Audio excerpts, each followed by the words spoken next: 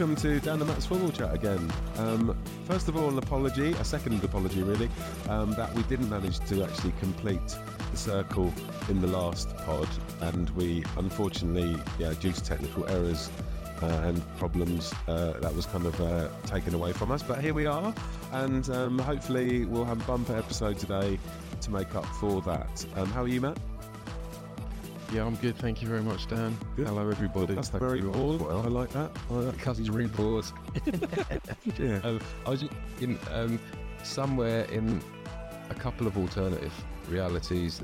Episode 11 is complete and is perfectly audible and worked and didn't completely die twice for no fault of ours. It's probably like fragments of this in the cloud somewhere, like bits of audio and garbled sort of language and white noise somewhere. But anyway, it'll never see the light of day.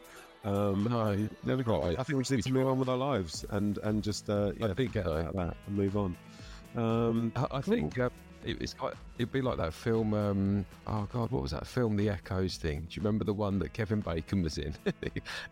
And somewhere out. Yeah. I can't remember what it's called. I'm very clearly having a Google of it, but I can't. Have a quick Google while I'm chatting. Anyway, we're today we're going to talk a bit about football, unsurprisingly, as our name suggests.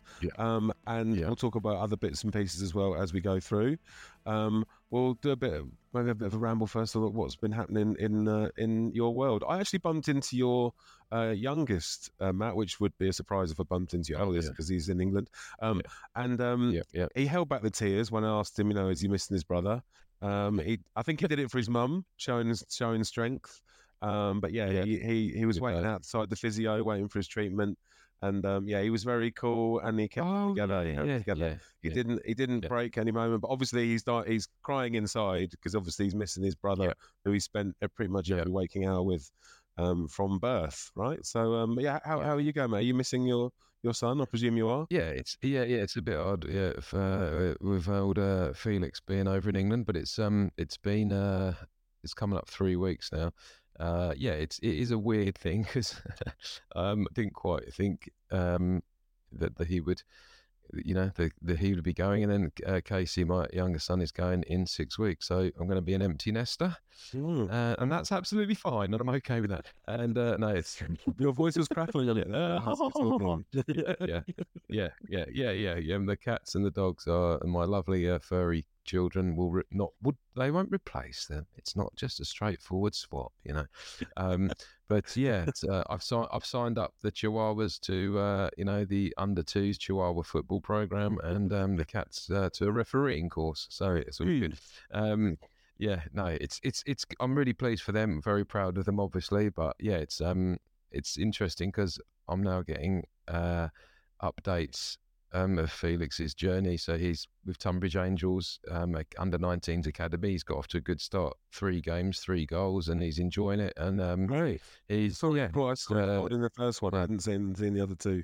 So there's 2 or 3 different teams in there, and they kind of swap around. But he's found his feet. He's enjoying it. And we'll see how it goes, because the Tunbridge Angels men's team are struggling a little bit, but it's still about 10 years into good news for a youth player, right? Well, yeah, exactly, and they've got a bit of a track record there of promoting youth. So let's see what happens, and then obviously I'll be going through it all again in about 6 weeks' time. So watch this space. Well, what else has been happening with you this weekend or this last week? Obviously the football season's over, but I continue to train and do my little social thing that I know you occasionally pop along to, but obviously you got a bit of a bad back, so that does have to manage my injury these days. Yeah, you do. You're on a pay-to-play deal at the moment, aren't you? Doesn't train. Yeah. Never have. The old, who was it? Ledley King, wasn't it? And Paul McGrath. Paul McGrath. He didn't play. Didn't train. Sorry. Yeah. Ledley King. Yeah. What was I going to say? We had the Mornington Soccer Club men's first team, men's seniors, and men's over 35s, and women's seniors team presentation night just over a week ago on Friday, which over here in Oz in Victoria was AFL Grand Final Friday. So as we've said, I think before, possibly on the episode that died, we get a public holiday for the Australian Rules Football Final, which I'm quite happy with. And it was good, a few drinks and quite a lot of emotions actually. But and I got a lovely bottle of whiskey and a lovely bottle of red for my troubles as team manager this year. And yeah, it was good. It was lots of men expressing emotions, man. That's great to see. Well, in a football sense, so there was a lot, there was, and to be fair, actually, well, actually, there was. It just shows you never quite know what's going to come out in these things. So there was. I don't need to go into loads of detail because it probably very few people would know the people I'm talking about. But one of the coaches, I didn't know this actually, who gave my son the debut in the seniors team. He'd been through what I would say personally is an incredibly difficult year with health himself, and apparently his parents both died as well. And this kind of just came out during one of the speeches. So I can tell you now, there was not a dry eye in the house. There was a lot of sniffers of people. It was a dusty room environment for a lot of the lads and the people there. So it was actually quite a roller coaster of emotions at some point. However, the junior teams had their presentation a few hours beforehand, which obviously I didn't go to, and the emotions were running high there because apparently a couple of the teams, and you'll know about this from just being involved in junior sport as well, a couple of the teams are coached by their dads, by fathers, and unsurprisingly, a couple of players have got the player of the season award. Oh, God, I mean, yeah. Just because you're the son of the coach doesn't mean you shouldn't receive it, right? But often, yes, absolutely, and everything's above board and completely fair. And again, I heard a couple of stories, and it was interesting. I kind of wish I'd have been there, but having been there in other presentations before, when you see the son of the coach win the awards, it's you just take it on the chin really. So that was that really. And then other than that, I've just been work stuff. Oh no, this is wow. So hang on, breaking news. I'm glad you're seeing that. You shouldn't have asked me. Where I work, we've had a severe infestation on our roof of seagulls, because as you know, that's a problem in sleep. Yeah. Well, this is, I have to say, this has been said all week. It's kind of reminiscent of Hitchcock's The Birds. Are they nesting? Yeah. If you imagine, are they nesting? It's insane. I've worked at the same office now, same area for 8 years, and I'm no joke. You're literally taking your life in your hands, whether you're going to get a lovely seagull fecal deposit on your head when you walk out in the car park. It literally happened to one of my colleagues when she was on the phone, and I got into one of my cars at work, and one of my cars, he says, like he's got a flu. Elon Musk, my car. I know it's terrible. Well, I'm going to be. How many cars have you got, man? How many cars have you got? I've got 4 at work. So I got into one of the. Which colour do I want?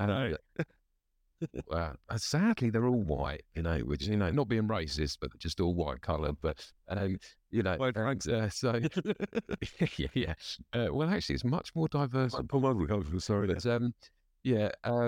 So essentially what's happened is this takes a slight grim twist now. So the netting on to prevent the seagulls from nesting over the years has not been maintained by the landlord of the building correctly. So unbeknown to me and everyone else in there, there's been complaints made to animal welfare, because there's some offices behind us, and basically they've become sick to death of seeing dead and dying trapped seagulls in the netting, which is pretty disgusting. So these poor birds. So they've had to remove the netting, and our office now is probably the only building in the Frankston sort of business area that's not got netting on. Therefore, and it's nesting season, so there's free range for the gulls. It's insane. Oh, it's insane. It's basically a big sign. It's neon sign saying "nest here." Basically, it's like a big seagull sex orgy on the roof. It's kind of like gone mad. And they had to they had to get like animal welfare and sort of animal control out on the roof, and they actually got attacked by the seagulls and had to turn back. It's like insane. So surely they should get rid of expecting that. Like, you know, I don't know. Well, roof plumbers went up there because the roof's a mess. It stinks of like seagull poo. The whole building. It's kind of it's been an interesting. And seagull poo wouldn't be the nicest of smelling. Like, well, no, and it's health. Nice, but it would be. Oh, really? No, yeah. And there's genuine health risk. And as you know, even though the weather over here has been randomly cold and very wet, on over the weekend, it was like 25 degrees and really sunny and lovely. So it's been a recipe for seagull poo disaster. So then all the other buildings in Frankston have got like those reflective silver things that spin round, or wires to like prevent them actually like nests like landing on roof, right? Yeah. So, yeah. Oh, well, that's interesting. Are they like clearing it out, or are they like just? Yeah. Well, they've got the landlord there has to be humane seagull prevention measures taken. On the subject of the shiny light spinny pyramid things you're talking about, I mean, I'm not sure I was responsible for this, but they are, if you're in buildings next to them, they are really, really not very nice to be. No, I know. They keep flashing at you. Yeah. But... And there was lots of, we had to put in a lot of complaints to the local council about it, because literally you're sitting in your office and it's like there's a strobe light next to you. So I tell you, it's all going off. It's all going off. I mean, forget about the football. You know, it's just, this is what people want to hear about. High pressure work environment, Matt. Yeah, it is. Yeah, so my week has been interesting, to say the least, when it comes to this stuff. But yeah, I mean, I'll take a breath now. What about yourself? Nothing nowhere near that. I purchased some roof racks off Facebook Marketplace and went to South Kensington in sort of inner Western Melbourne. So never been there before. It's nothing like its namesake. West Kensington is nothing like Kensington in London. No. It's kind of industrial. It's kind of all right though. It's like green and it's a bit grungy. But yeah, no, nor have I. Where's it near? So you just go through North Melbourne. It's just like another stop out.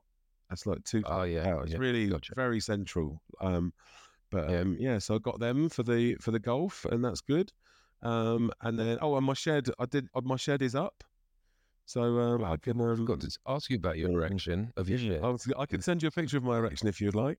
I've not done that before. I kind of missed the boat in terms of people doing that. But yeah, or come around and see it in person, because that's often. I will do. Often the pictures don't do it justice. I've been told. Yeah. So yeah, come around and have a look. It's not quite. I haven't waterproofed it yet, because it did bend a little bit in transit. I've got to get the old expandable foam out, and I will point out to our listeners that we have had over 40 millimeters of rain in the last 2 days down here. So, yeah, it is a little bit damp inside. I did check. I've also let that's like an inch and a half. Yeah, it is warming up over the window. Right, it should dry out a bit, so I'm hoping. But it's not completely soaked. It's just like around the edges a little bit. It's fine. But I'm happy because I've actually got a place that I can put all my stuff now, and not just in the rain outside the back of my house. And I laugh, but at some point I'll do that. So yeah.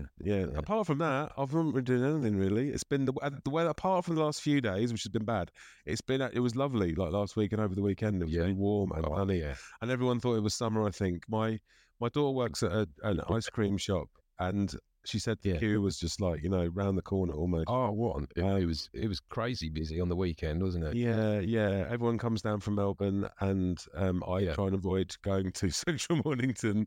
I go in the morning, and then I get out, and then I normally sometimes go back in the evening if I'm going to like go and swim or go to the beach, whatever. Yeah. My daughter, as we remarked on, my youngest was 14 at the weekend as well, which is bizarre given that she was born here, so she's like spent her whole life. She's born in Frankston, close to your seagull morgue, she so it just makes you it rocks you a little bit as a parent, sort of thinking, wow, 14 years, and she's we had a little cake and we went down to Flinders. Actually, have you been down to Flinders Mushroom Reef Sanctuary? It's actually a lovely spot if anyone's doesn't not been, or it's absolutely amazing.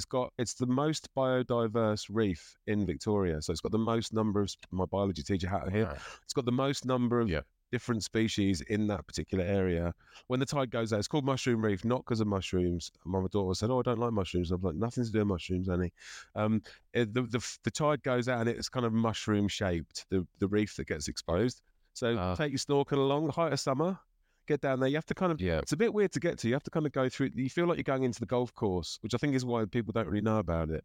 But Google it up, I would recommend it. Go there. It's amazing. It's like it just feels like you're in the middle. Is it on the ocean side, or is it on the Well, Flinders is Flinders is all, it's on that kind of southern bit of the peninsula, so it's like facing south almost. But it's almost part of the golf course. You have to drive through the golf course and then you kind of find your way. I recommend it. Any holiday makers on the Mornington Peninsula, round near Flinders, there's amazing. There's Bushrangers Bay. There's little rock pools. Beautiful there. And it is probably my favourite bit, I think, of and there's lots of really good bits, by the way. That's not the only nice bit. There's loads of nice bits. But it just and there's a great ice cream shop in Flinders on the main street. Do you know that one? So sorry. Anyway, welcome to Dan and Matt's Mornington Peninsula Tourist Pod. No, but we anyway, that's what I did really. I know. I like to get down there. I never really go there.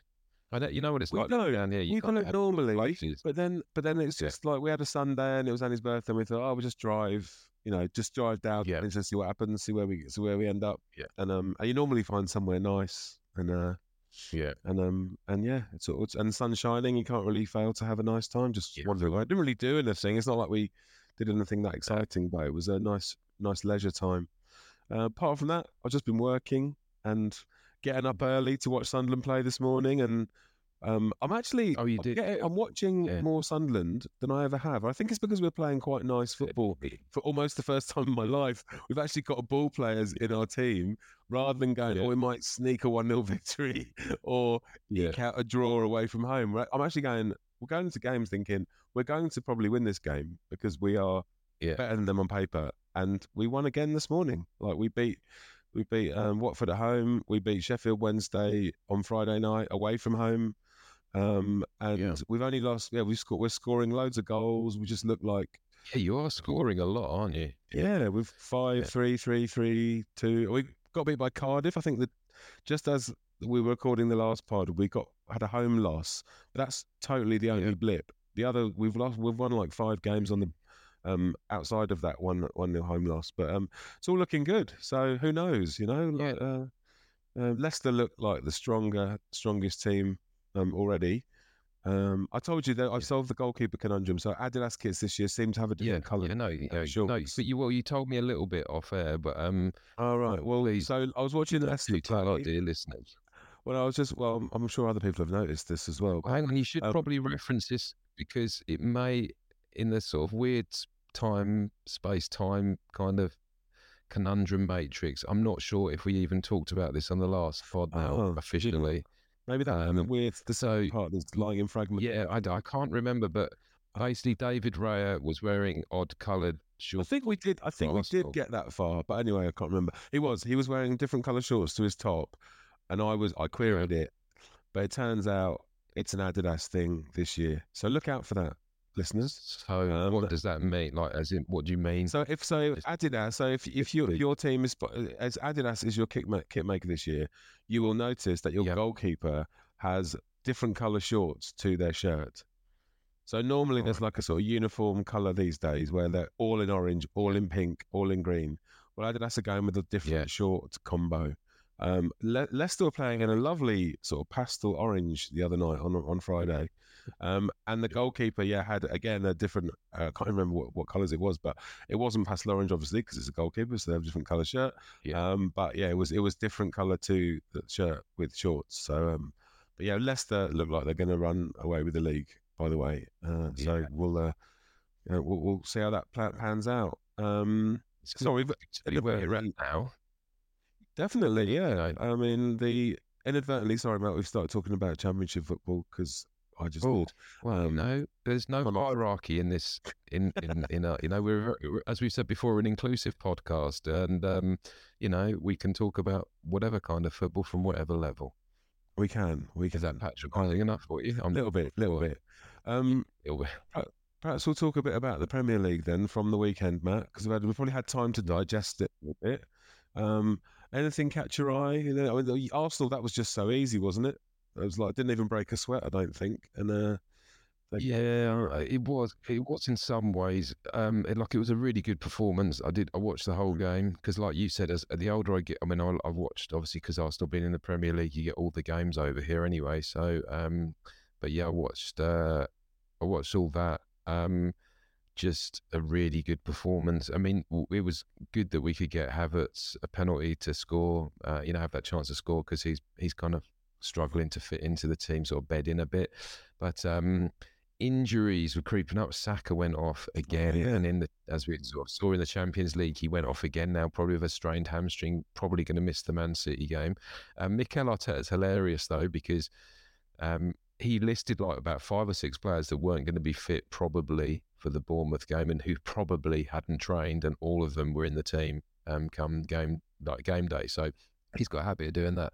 But yeah, we looked we looked good, and Bournemouth, they're no mugs, and we came out with a 4-0 result. Could have been a bit more. We and defensively, they did actually have a couple of good chances, Bournemouth, and Saliba made. I don't know if you've seen it, but Saliba at one made a lovely late tackle. I watched match of the day. Yeah. So, yeah.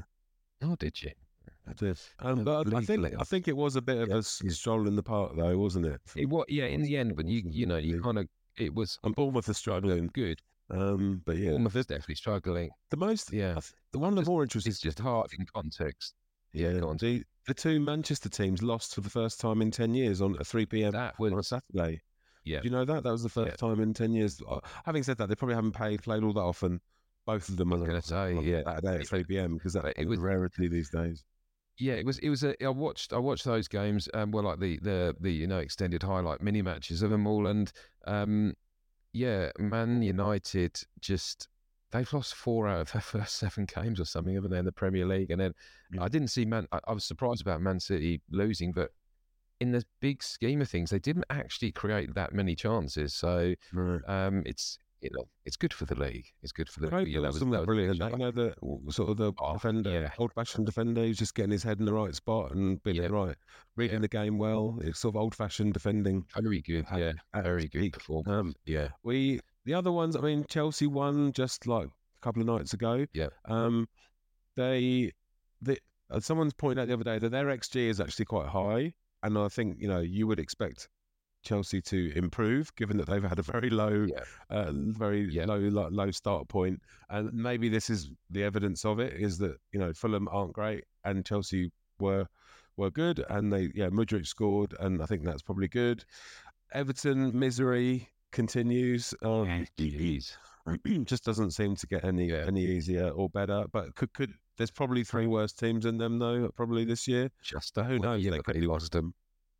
I was going to say Luton beat them, so it's interesting with Chelsea because I remember with Arsenal, we had this with when Unai Emery took over, and Arsenal went on this 20-game unbeaten run, and everyone was getting a bit excited about things, but in the background, I know people go on about stats and XG. There's some people that really don't rate it, but it's quite a good in context of say bigger chunks of a season. It's actually a pretty good predictor of where you really are at. And Arsenal, when in this 20-game unbeaten run, were really were getting results way above their XG. And then eventually it leveled out, and we kind of saw what happened. They, it didn't qualify Champions League. It seems like to fall apart. Yeah, it's to do with the chances you're creating, right? So it's like the expected goals based on where you're actually getting because you can do the XG for a player, you can do it for a particular sort of situation in the game as well, and then you can look at the game as a whole. So obviously Chelsea's is high, which means that they are creating lots of goal scoring chances, but just not taking them. But Fulham's, I think, is really low. And therefore, they are going to probably have a not great struggle a bit this season. So essentially, Chelsea should starting to get results sooner rather than later. But yeah. it's a funny old game. Yeah. Well, it takes time. They got a whole. I mean, I'm not trying to be sympathetic, make excuses for the multi-millionaires at Chelsea, but needs that. they have got loads of new players. Like, look at, I don't even recognise half the names when I look at the team. Crazy, I don't know who they are, and nor did probably they're taking out more loan. Did you know? I think they've got loan. Yeah, they need, because I remember you were talking about their financial structure.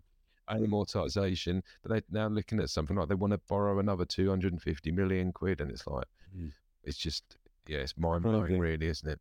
Before we mention the VAR, I just want to mention Villa Brighton. The VAR. Villa were brilliant, and we'll talk to them in a minute. Villa were brilliant, and I think it's the classic. When a press goes wrong, it goes very wrong, and I think that's much like Brighton's press. Like if it goes right for them, they look absolutely amazing, and they look like they're going to sort of take on the world. If it goes badly wrong, and I think they got a bit bullied in midfield by McGinn et al, and they got a striker in Watkins who is on form. So fair play to Villa. Regulation win for Newcastle, but maybe we'll spend a few minutes just talking about VAR, because I think it's cropped up again. Before we do, you've just sparked my memory, because because I think we were talking a little bit about this before we went on air.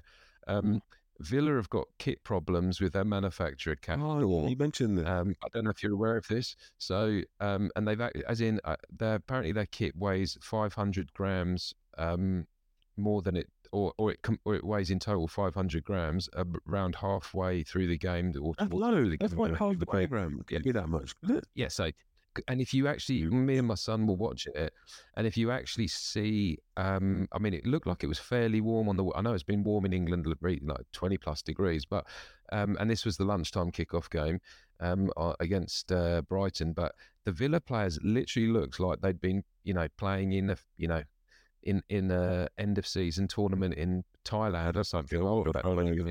Yeah, honestly, and the kits are very tight fit, and apparently the players have complained that A, it's too tight, and B, it's too sweaty, and some of them clearly changed their kit at halftime, some didn't, but they've got this issue, and apparently Castor, the kit manufacturers, are working to resolve it, and it's been a problem with a few other teams that have got the same manufacturer, so they're basically ditching them. Newcastle and Rangers, England cricket. Yeah, Newcastle have gone. Yeah, Newcastle have gone apparently going back to Adidas. I think Lazio as well. I think another team, but on that as well. The other thing I did, which I think you'd be proud of, Dan, as a man of a certain age, was obviously I just annoyed my son by saying that Brighton are the the media darlings, and they've been found out for about the first half. So it was just quite annoying, I was like, they've been found out. Yeah, oof, So that just irritated him for the first half, but it was a good performance. There's no doubt about that. They were very good. They play Liverpool on Monday Sunday of next week, so that'll be a good one to test them. Talking of Liverpool, segueing into the game where you kind of forget about the result, because everyone just starts talking about the ridiculous audio that's been released since. But I mean, Spurs won the game ultimately, which is amazing, because you kind of the Ange train keeps on rolling, and everyone is continuing to talk positively about him. No, we can't. The game is totally overshadowed by the mix-up, by the human error. But hang on, that resulted. But wasn't this all meant to not happen though? Once VAR came in, that we wouldn't be talking about refereeing controversies, because VAR was going to be the magic thing that fixed it all. Apparently, I don't think VAR was actually the problem here. It was the actual human control of the VAR, right? Because there was just a miscommunication. And again, I think I've got this right, but basically they checked it.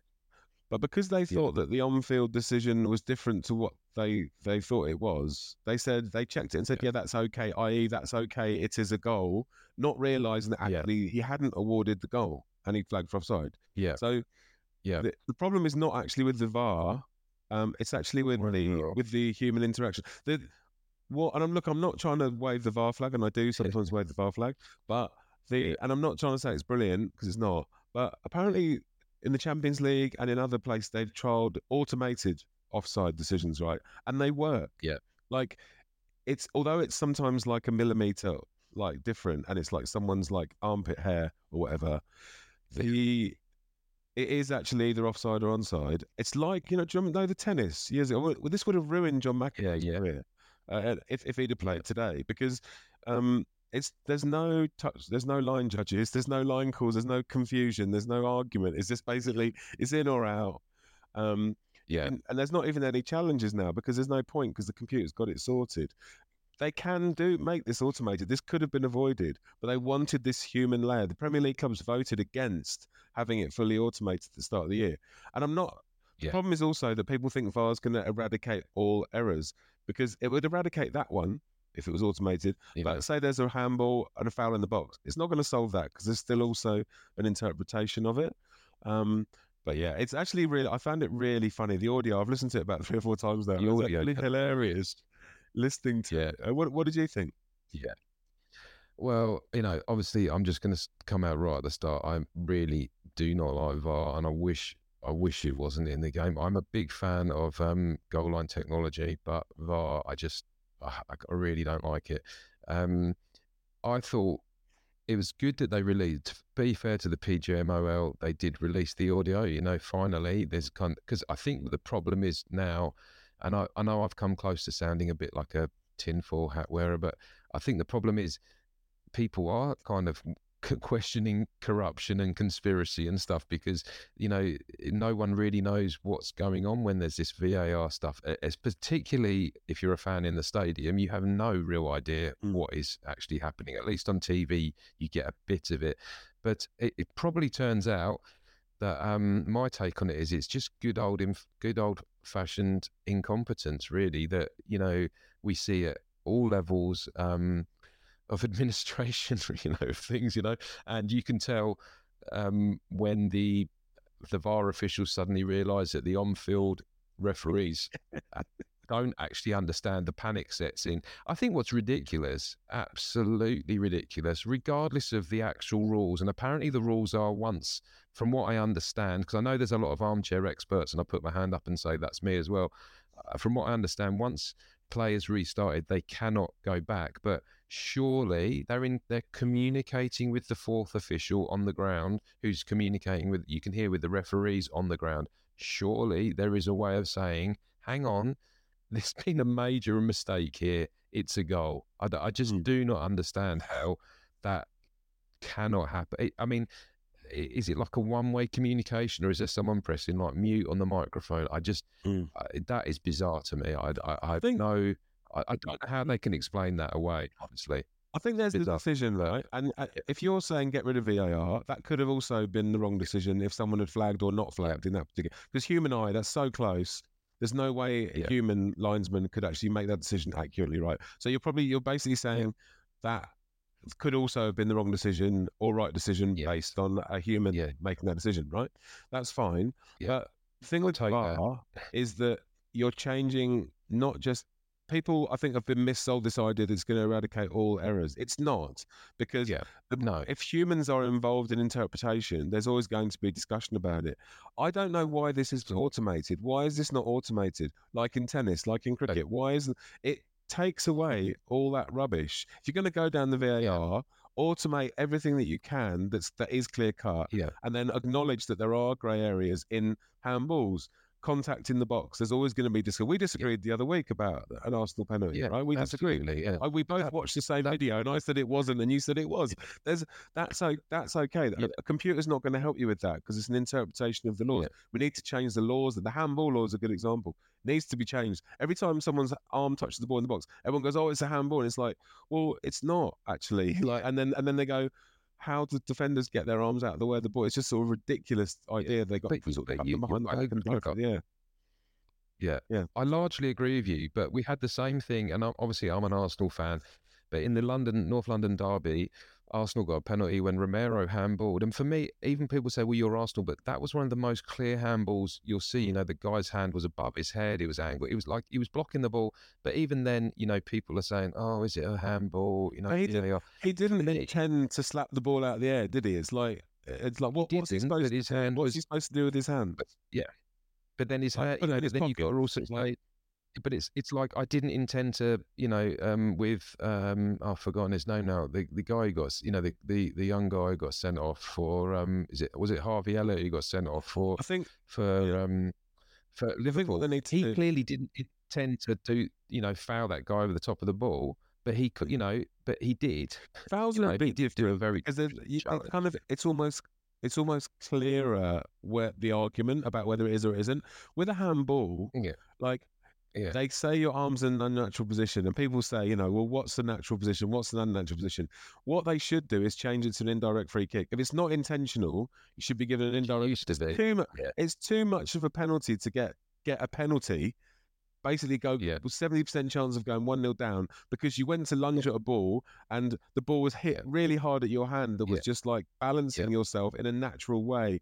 It's just, and I look, I've been on That, the end of these and I've won these, and I just think yeah, it's the law that needs looking at. This isn't a VAR problem. This is yeah. a law of Let the games referee problem. let the ref decide if he thinks the intent was there or not, and if he doesn't think the intent was there, then fine, But then, give but then hardly the ever free kick. any intent. Whenever I can remember a time Paul Stewart for Sunderland caught the ball and he got booked for it, right? Yeah, And that's and it wasn't in the yeah, yeah, box, right? But there's you give away. He actually caught it in the air because he felt he got fouled and he caught it. And then yeah, and he actually got a second booking, like for catching it again, and it got sent off and got a red card. Yeah, I two do yellow. remember that. Yeah, Yeah, yeah, yeah. but that how. Can you even remember when someone's actually slapped the ball out of the air intentionally? I mean, it doesn't happen No, ever. So no. when is it ever intentional? It's never intentional at handball. Yeah, but I think the yeah, I know what you're saying, but I think let the ref make the decision, and we're always going to moan about the refs. But what I found interesting about hearing this audio, and again, I'm going to sound like an old fart here, but I was thinking, is this really what the game's become, where you've got Mm. basically five blokes in a room frantically discussing a decision in this kind of robotic way? This is the game we love, and the passion, and the kind of artistry, and the fact that it's off the cuff and it's hard to score a Yeah. goal, and you've got five blokes that are just in a room making this whole conversation, and no one in that stadium has got a clue what's going on. No one on the TV has got it, and I just think, like, Well, what's this the is the one. story of the game stuff? The, Like one the argument. goals, Yeah. it's allowing goals on marginal offsides that to the naked eye maybe look onside.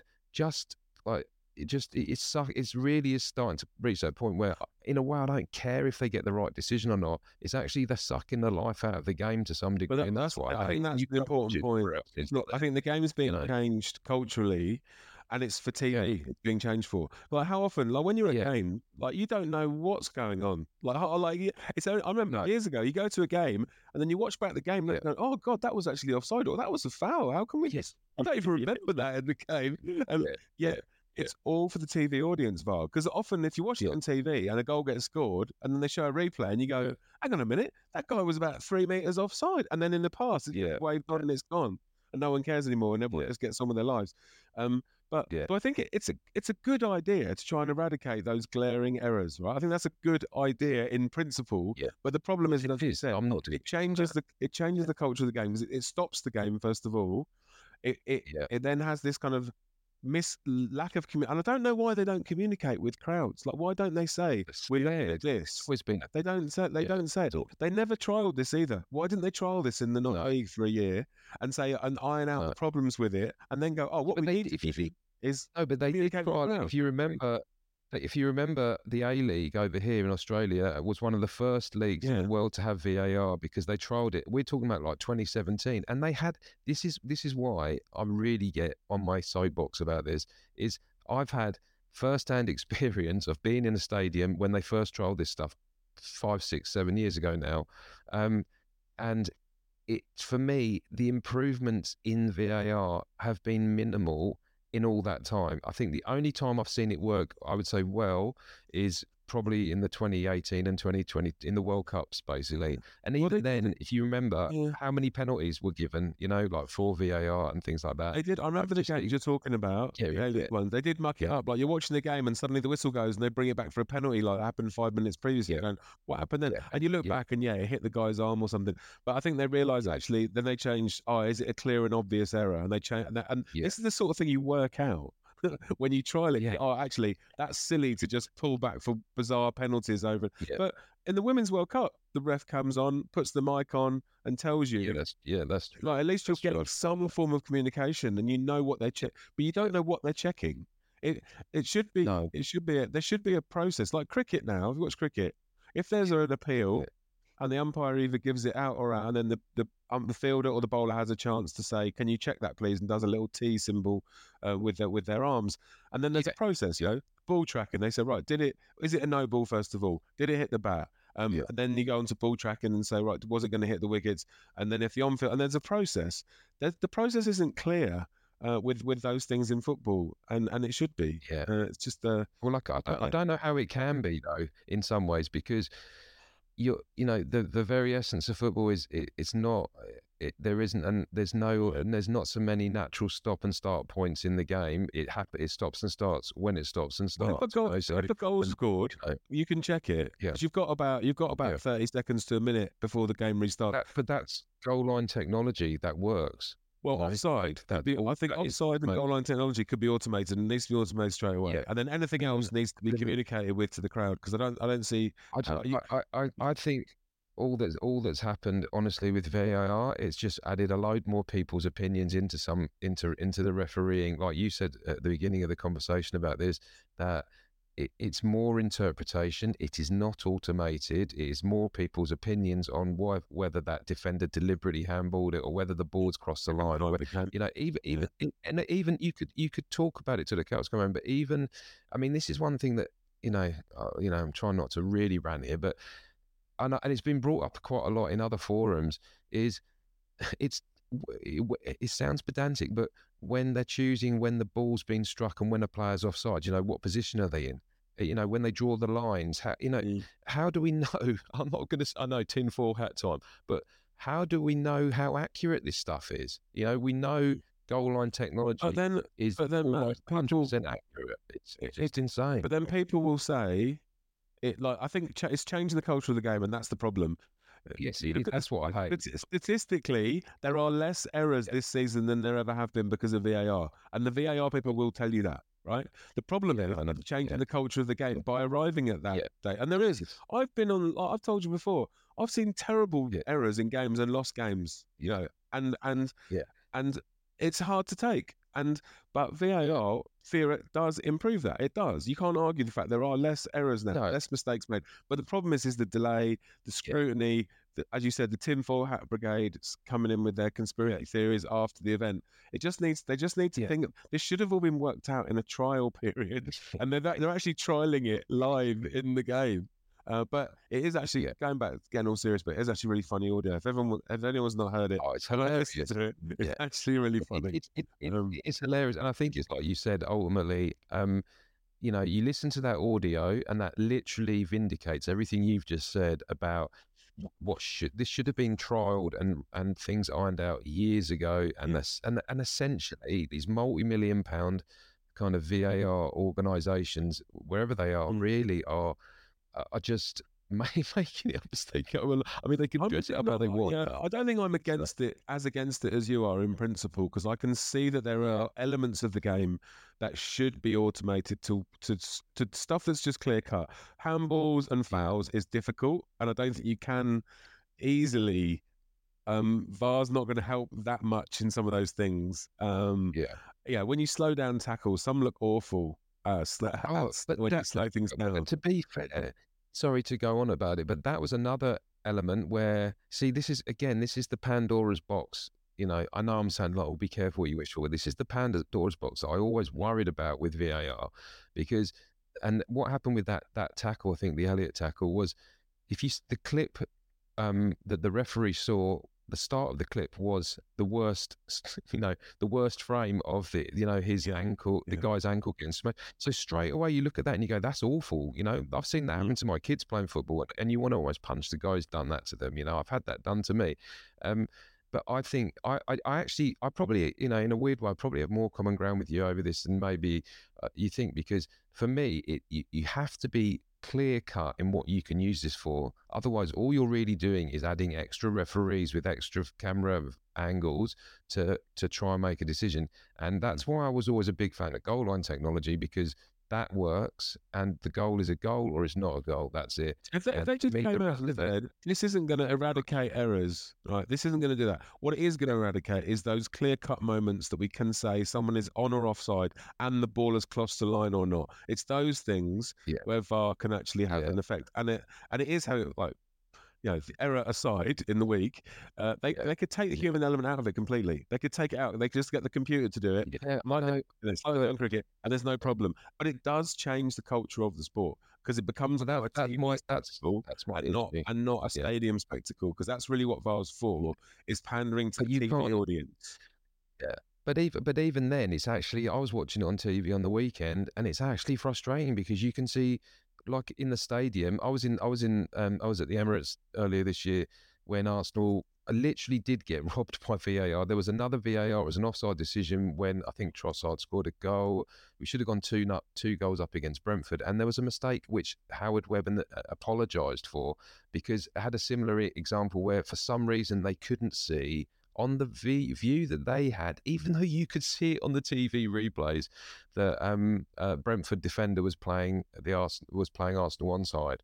So you know, that happened, not the exact same, but basically similar situation where it's an onside or offside decision. That's back in February. So what's changed? You know, for me, I think, you know, well, that wasn't an error. That was the failing of the deck, right? And then you learn from that, but not. No, but it was still an error. It was still the guys watching it.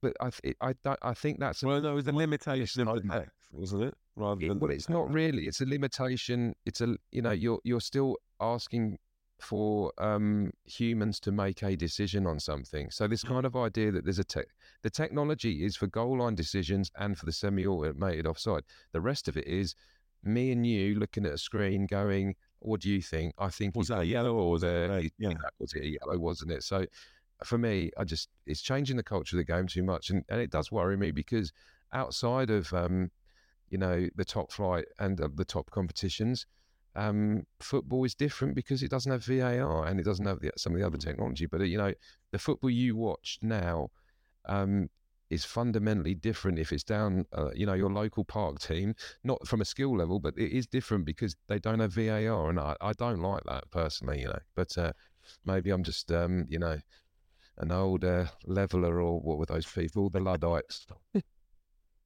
Yeah, well, I don't think it's going anywhere. I think it's here to stay. I wish it would. Just got to make it better. But yeah. We've talked for ages. Should we take a little break? We have. Yeah. Come on, let's take a break. All right. Yeah. All right. See you on the other side. Hopefully.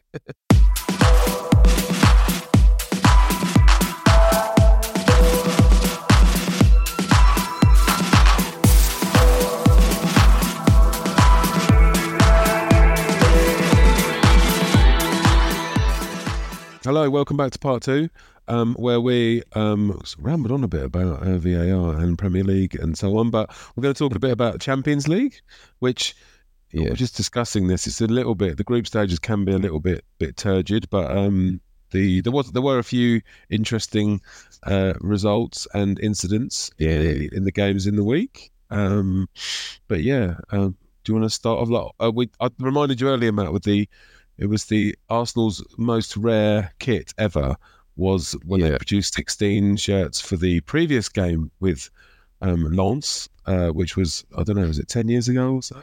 About 2000, and as a line years, about 2 years ago. Yeah, 2001. The kit colour's actually like the Sunderland kit you're wearing. It was very similar colour. Like a navy, it's like a blue navy, yeah. Clash kit. But and they only made 14, you said. They made the 16, I think it was. They made just 16 outfield shirts for it, yeah. I saw a picture of it the other day. I'll send you the link. Yeah, it's nice. Man United lost. Anyway, that's enough about Arsenal. Yeah, enough about Arsenal. We've already spent that. Obviously, Zaha biting the hand that used to feed him briefly, even though he didn't do cement his place in the team. Arsenal lost a tricky one away to Lens. but I think they'll come back from that. And Saka, I think, might have, as I mentioned this earlier, but might be out of the game. Yeah. He's played every game for Arsenal pretty much, hasn't he? Like in the last, he's not missed a game. He's not missed a game in the Premier League for a long time. It's and he does get a lot of kicks as well, obviously because of the way he plays. But yeah, he's come off with a knock twice in the last 2 games, and then in this last game against Lens, he's which is the first time Arsenal have lost this season.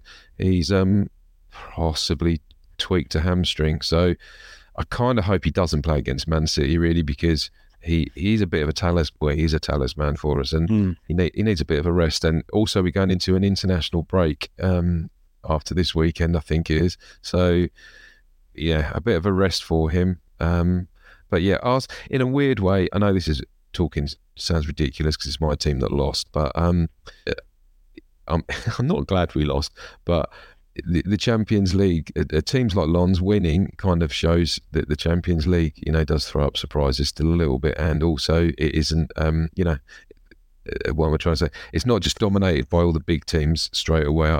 100%. They're right. The Lens are obviously a big team in France, but I think your more modern football fan would think, well, Arsenal just rock up and beat them 3-0 and it's like we did with PSV. Still some difficult games though, yeah?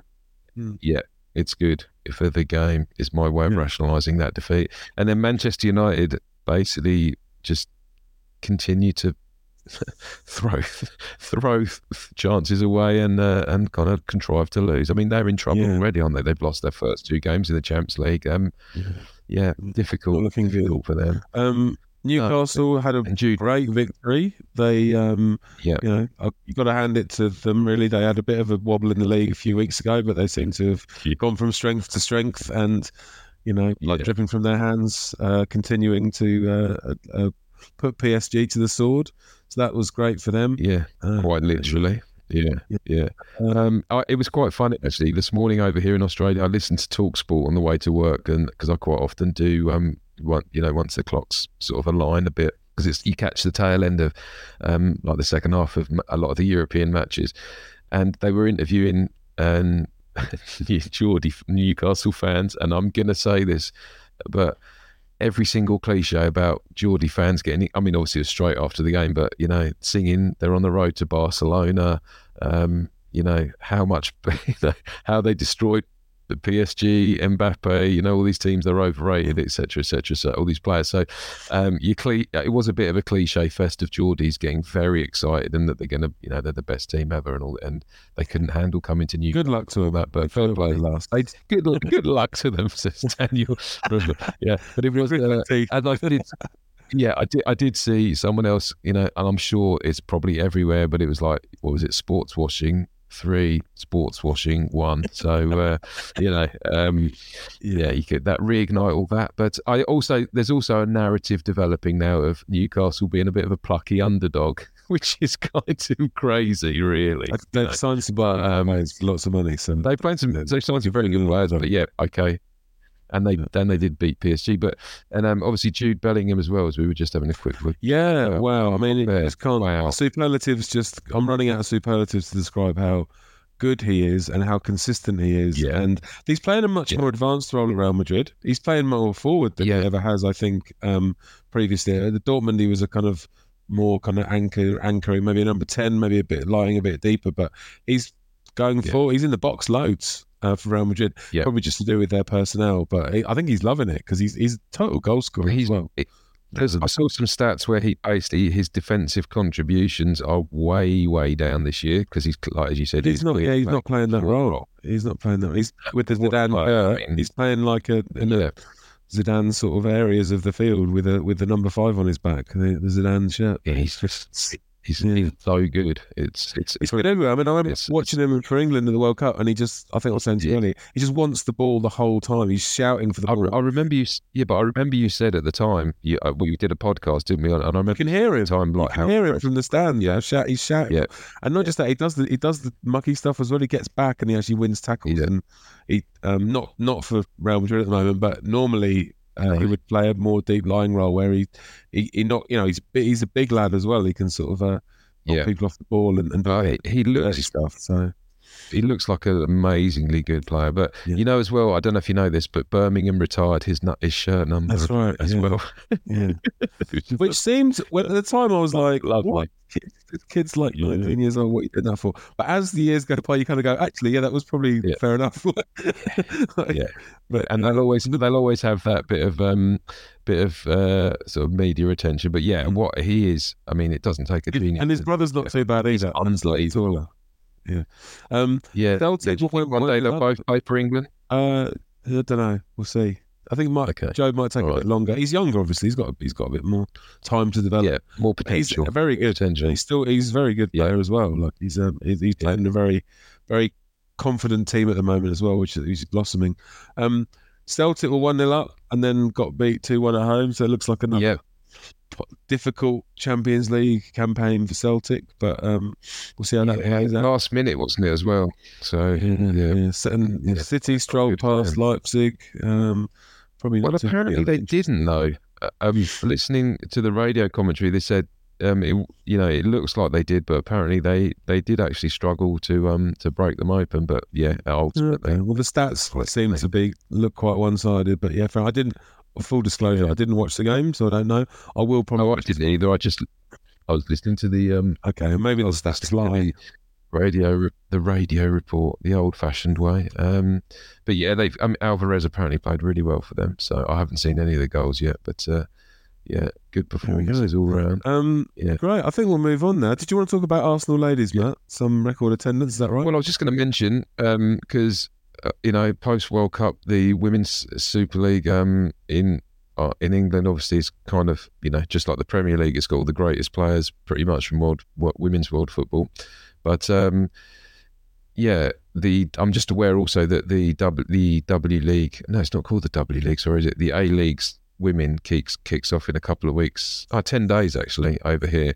But in Arsenal played Liverpool, Arsenal women, lost 1-0, but they played at the Emirates and it was almost 55,000 fans in attendance, and the capacity is like 60,000, so that's pretty good, so it just shows you the potential and the way things can change so quickly. Obviously they don't play all their games at the Emirates, but there is there's been work in place over the last year or so for this season they will be playing more of the kind of, I suppose, the category A games at the Emirates, and to get a crowd like that it is amazing, really. So a couple of Aussies in the Arsenal team. Catley. Well, there's Queenie Cross is there now as well. And Caitlin Ford and Steph Catley. So got a strong history of Aussie players. So Queenie Cross looks like a really good player as well. So it'd be good to see how she goes. It's. I'm not expecting 50,000 fans to kind of turn. Well, there's not really the stadiums, not every week, but for the A League women. But it's a good. It just shows you how much things can change, how quickly things can change, and also with the momentum. And also, I know in Australia there is, there's obviously this big hope that the men's performance in 2022 and then the Women's World Cup that was hosted down here, such a success that it's going to translate to more more bums on seats and spectators in the domestic professional league. So I know we've talked about it as well, hopefully get up to a few more games this year in the A Leagues and see some of the women's games as well. So just wanted to mention that despite the fact they lost 1-0, they've almost 55,000 people rocking up. If you'd have said that to me, let's be honest, if you'd have said that to anyone literally a very few years ago, people would have thought you're just lying or you're insane. So again, it just shows the massive potential that's still out there. So good stuff. Melbourne City men's have also had a good result in China the other night. They won 2-1. Drew their first game, and we're going to go to the next one. I think, Matt, is that right? We're going to go and try and get up to the home game, and we'll report on that when we go, just to get definitely Asian Champions League action. Just tick that off the. It will be good to get. It'll be good to get some. I know we've talked about it as well, but it'll be good to now we're kind of. We're apparently well and truly out of the COVID era. Apparently, we can actually get back to watching some regular live football again, which would be nice. So, definitely. It'd be nice. I did also, and just wanted to bring up the fact that I did, there's a regular I'd say it's a regular section on the pod of middle-aged men's health updates. Nothing major. Nothing major in that bad battle. Yeah, it's slowly improving. It's slowly improving. But I had discovered that I've brace yourself. I've actually got a veruca on the same foot that's got a fat pad injury. So it's a real double whammy. So I've had one of those since I was at school, like at primary school. Well, you say that. What is that? A virus? What is a veruca? Well, it's war essentially, isn't it? It's like it's a virus. Yeah, it is. Yeah. I thought it's just a bit of a sore bit on my foot. But where'd you get them from? From like sweaty socks or like from changing room? The veruca shop. Sorry. You basically sweaty, like wet, damp, sweaty environments, like gyms and change rooms and stuff like that. So yeah, you are a gym addict, so that's understandable. I mean, well, yeah. Actually, you're gonna think if you go there, that it mustn't. What do you do? Well, we do Pilates and yoga. You do it barefoot, so. Well, they're not wiping down the reformer before you get on it, before you mount the reformer. I wonder if I picked up a mat and someone's had a. Anyway, I can't. I'm not looking to blame anyone. So what do you have to do? Do you have to wear the rubber sock when you it brought back memories. It brought back memories of. I mean, I don't know if this is a thing everyone knows about, but obviously me and you do, being of a certain age. That back in the 80s, if you had swimming at school and you were wearing a rubber sock, it was pretty bloody embarrassing because it meant you had a veruca, and obviously everyone would be very supportive back in the 1980s. Definitely not absolutely rip into you about it, and so it's better than not wearing one, having a veruca, isn't it? Like, isn't that like the sensible and like community spirit thing to not spread your virus to everyone else? Yeah, I do remember like some kid chucking the sock around in the changing room when we were kids, like just they're not 8-year-olds. What are you going to do? They were buggers to get off and on as well. They weren't easy. You had to put Well, talcum, or was that the hats? I don't know. Did you? Talcum hats. Did you ever? I never genuinely, hand on heart, have had to wear a veruca sock before. Did you ever? I think I did. I think I did at one point, once, but I wasn't. Some people just slide it out. Some people was the same. They weren't, man. Some people seem to just have a veruca sock on every other week. It was freaky, wasn't it? I'm not. That kid at school that never quite wanted to do PE. I probably had them. It's probably the person whose mum inspected their feet every week in a weird way, because I probably had them and my mum didn't care, and just like occasionally go, "What's that massive like white thing on your toe?" And then work out I've got a veruca. But it's it brought back memories of those poor kids who'd probably been scarred for life, having to wear like a blue. I think it was like a blue sock. Do you remember at swimming pools? And I know these exist a little bit, probably still. I can remember myself sounding stupid now. But like the little bath that you walk through, like the little like foot bath. Yeah. That was it. Yeah. Surely that's like a soup of like microbes. Like it was basically super chlorinated, wasn't it? So you don't have that. You go to a local swimming pool, they don't have that like trough where like the farm animals walk through. It's quite nice. I always remember it was really warm. It's warm. I remember it being warm. I always remember the one. Where did you go? You wasn't there. I was in a class pool. No, but I was actually probably in I remember going warm one and thinking, oh, this is lovely, and then getting in a swimming pool and it been bloody freezing. So it's kind of the opposite way around, But I think they were designed to bomb your feet with so much chlorine that if you did have anything vaguely veruca-like, at least it had a. I used to just like walk. I used to walk on the little sort of like the side, or just jump over it. I didn't really like it because I didn't like the thought of everyone walk, because it didn't seem to be irrigated, didn't seem to drain at all. They just filled it up and just sit there. I was just like, this can't be good. Like it didn't feel right. Maybe we could find a swimming pool. A swimming pool engineer or technician who can give us some updated guidance on this, because why don't they have showers still, but that's what's that going to do, they don't have I remember that. I'd forgotten about those a bit, those sort of foot toe dipping stations, but they were definitely a thing, like in lots of swimming pools. a little bit of a tangent, but do you remember like during it was foot and mouth disease, and I went over to Ireland, and you had to come because it was in England and not Ireland yet, and they were paranoid in Ireland because the meat dairy industry is obviously much larger part of the economy in Ireland. But you had to get off the plane, and they had this like big plastic tubs with like sponges with like disinfectant. And you had to like just basically put your feet into the disinfect, not completely submerge. They basically just basically disinfected to the soles of your shoes because I'm just so paranoid about it. Coming out. I'm going back a long time now. I'm going back probably, I don't know, 20 years or something. But yeah, no, I suppose similar kind of idea, disinfecting feet before you get in the pool. But yeah, no, I do know. In Australia, they call it foot and mouth, don't they? Like kids get a sort of thing, but it's not. For me, being from England, I've got visions of like basically poor cows being slaughtered and people wash. Like, there's something called hand, foot and mouth as well, isn't there? Is there something? Oh, that's what it is. Hand, foot and mouth. Yeah. That's simply just farm animal one. Like yeah. Oh yeah. Well, it's definitely not. I don't think you get it from like bothering, dairy cattle or something. But yeah, memories, eh? Make sure you give us an update how the verucas travel. Well, where are we at? We'll say, is it still weeping at the moment, or is it like what age at the moment? No. Wow. I mean that's a common misconception about verucas and why people over the years have. I fell right in the trap there, didn't I? You did. Your ignorance shone through like a beacon of ignorance. No, you basically get a weak acid applicator, or you can freeze it off. But I got the weak acid thing, and you basically dunk that.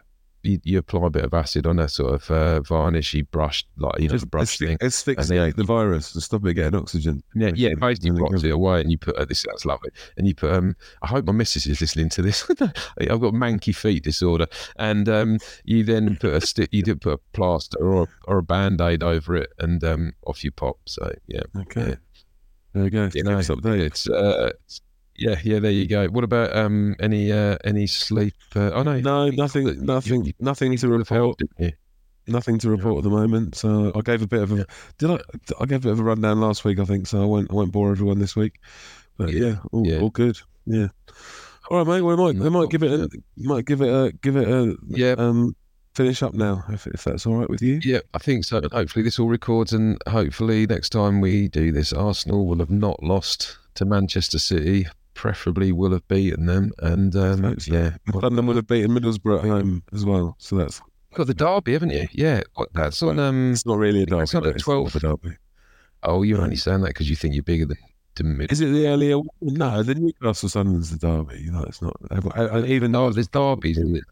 It was part of North Yorkshire in the 1970s. It was just really. Oh, here we go. They're not a real town. They're not. No. It's no criticism of Middlesbrough at all. Hang on. I'm clear. I have nothing against Middlesbrough. I quite like Middlesbrough actually, but my best friends are from. My best friends are Eastsiders, but it's not really considered that way. Yeah, I know. It's a bit of a derby. It is actually. It's on Saturday at 10:30, mate. Maybe you could come round. We could watch it 10:30 p.m. Yeah, definitely. Good actually. All right. Yeah. All right. Well, let me know. Yeah. Send me a text. The game will be on at 10:30 as well, actually, as it happens. Oh, is it? But I'll be up for that. Yeah. Have you got? Yeah. What's the early game? Luton. Someone, isn't it? I think it's Luton. It's not Luton Chelsea or something, is it? This is. No, could be. This is what the fans want to hear, isn't it? Yeah, because I was discussing what the game is on Saturday. It's Luton Spurs at 10:30. Well, I think I'd rather watch Sunday Middlesbrough, but we'll see. Yeah. All right. We'll say goodbye.